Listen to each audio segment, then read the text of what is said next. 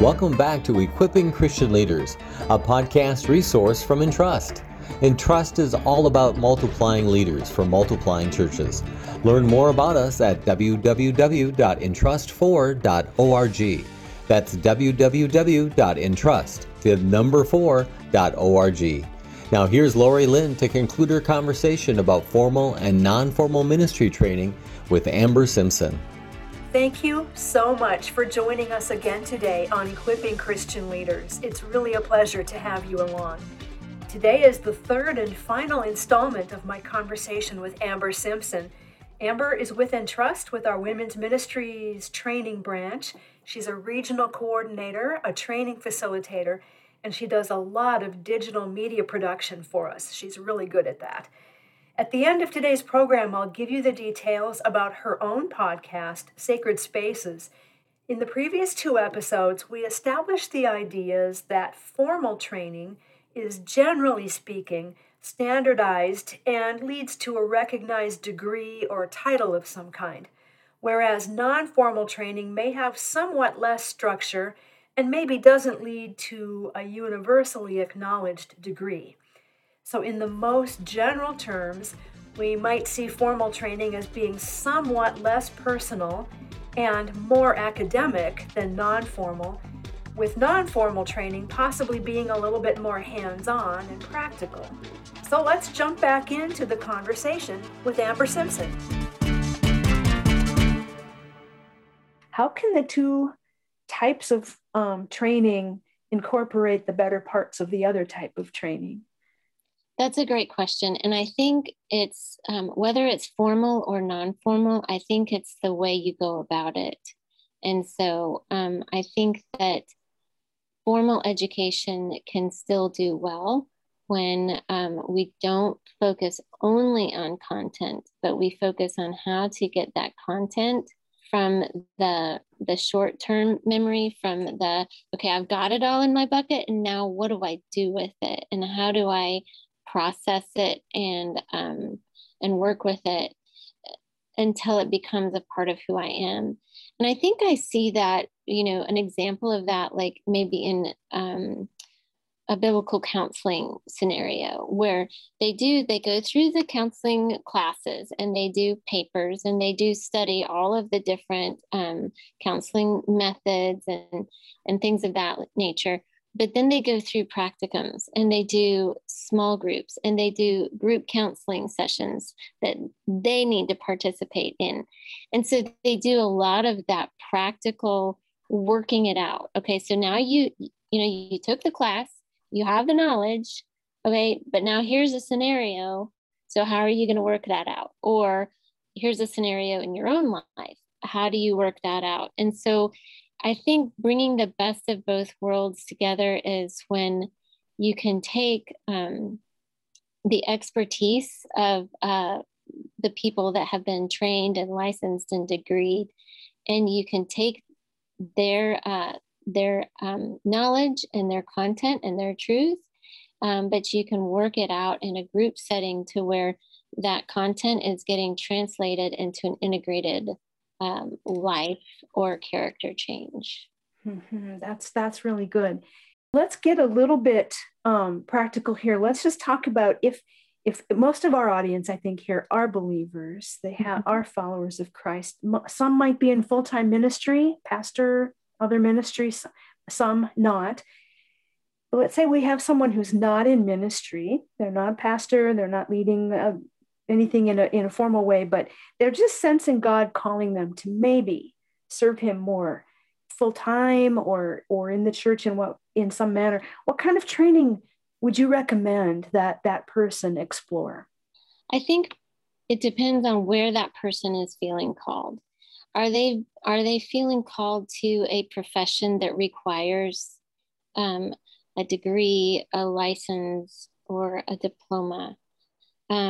Are they feeling called to take the next step towards leading a Bible study or leading a team on a mission trip or leading a ministry like the women's ministry or the youth or the missions ministry? What do they feel like they're being called to? And I think you can take pieces of formal education.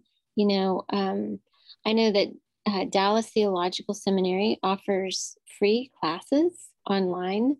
And there is absolutely nothing wrong with taking a formal class and not getting a degree.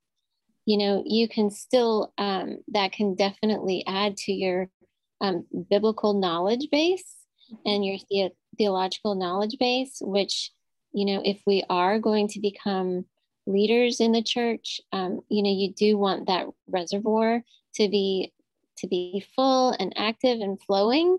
Yes. And so, that kind of formal, and those would be a formal class. That would be a formal class that doesn't, bring you to a degree program. There's nothing wrong with that. And it's absolutely a gift to have those out there.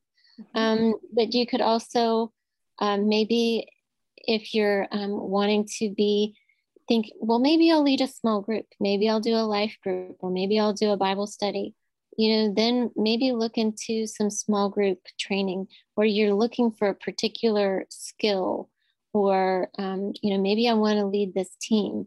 Well, maybe a non-formal class could meet that need for you, and, go to a webinar or a conference.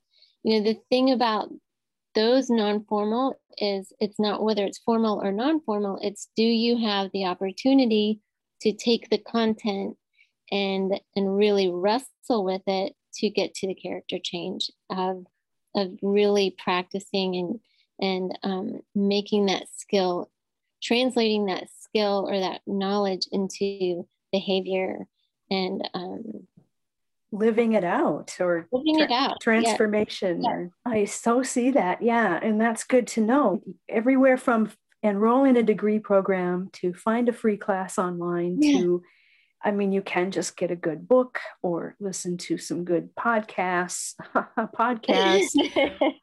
or I would even think of, on the very more non-formal side, even, or maybe this is even what we might call informal, but finding someone who is doing what you feel like you might be called to do, and on your own, just, can I shadow you, or will you mentor me, or could we hang out and just talk about that? I will throw in a little plug. Entrust has a lovely internship opportunity called STEP for people wanting to just explore ministry for 2 weeks up to 2 years, like step in and spend some time with people in ministry and learn what they do and see what are the ups and downs, and explore, is this something God wants me to do? Internships are another great way, I suppose, that absolutely are somewhat formal and somewhat non-formal at the same time. Yeah. You get the advantage of being with an expert, whether it's a professor or a long-term missionary or someone that's in full-time ministry. And you, like you said, you get to shadow and have some experiences and work out. Usually you'll discuss a book together and try to, and do some work together. So it's a phenomenal program. Let's talk for a second about a person who is in ministry right now, the pastor, the overseas worker, the campus staff member listening in. They want to grow their ministry skills. They're recognizing, well, there's one area that I just don't really do that well, or I'd like to grow in more. What might you recommend for that person?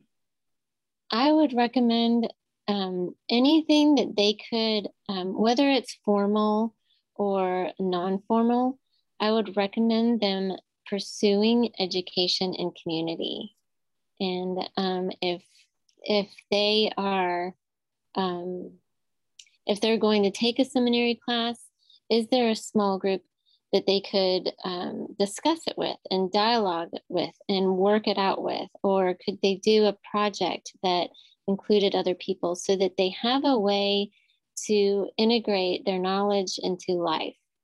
And or if they're going to go to a non-formal training, like maybe one of our women's ministry core modules in Entrust, bring a friend, or is there another leader in that church that needs some revival or renewal or investment or rest?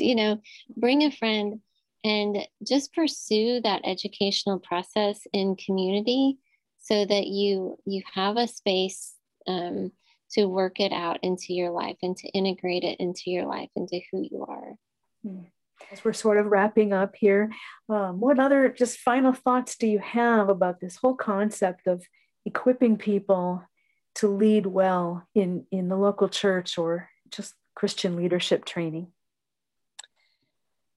I think that the Holy Spirit is key, as you brought up before, whether it's formal or non-formal education, that the Holy Spirit and community are going to be the keys of how we process knowledge, content, truth, however you want to put it, into who we are and how we behave.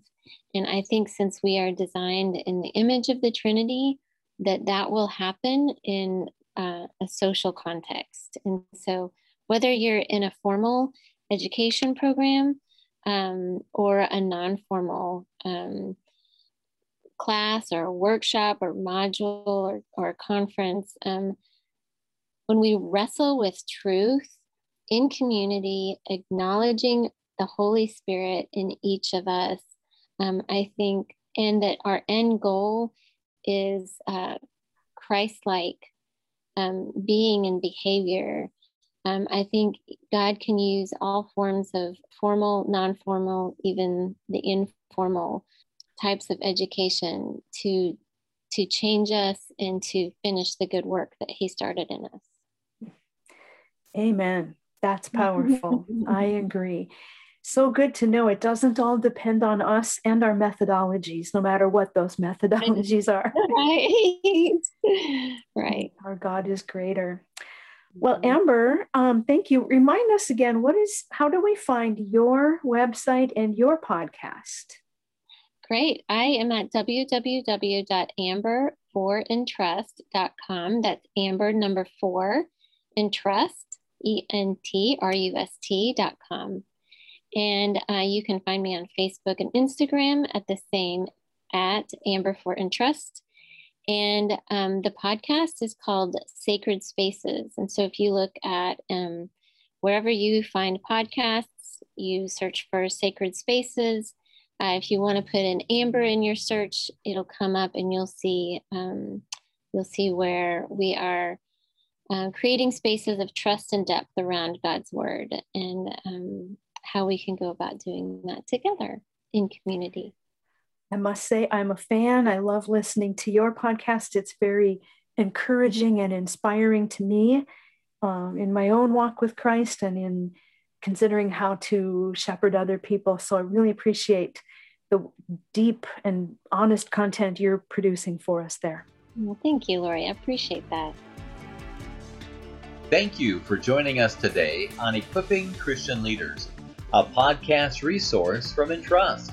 We invite you to visit our website, www.entrust4.org, to discover more tools for equipping the leaders in your world, and to find resources to strengthen you as a Christian leader.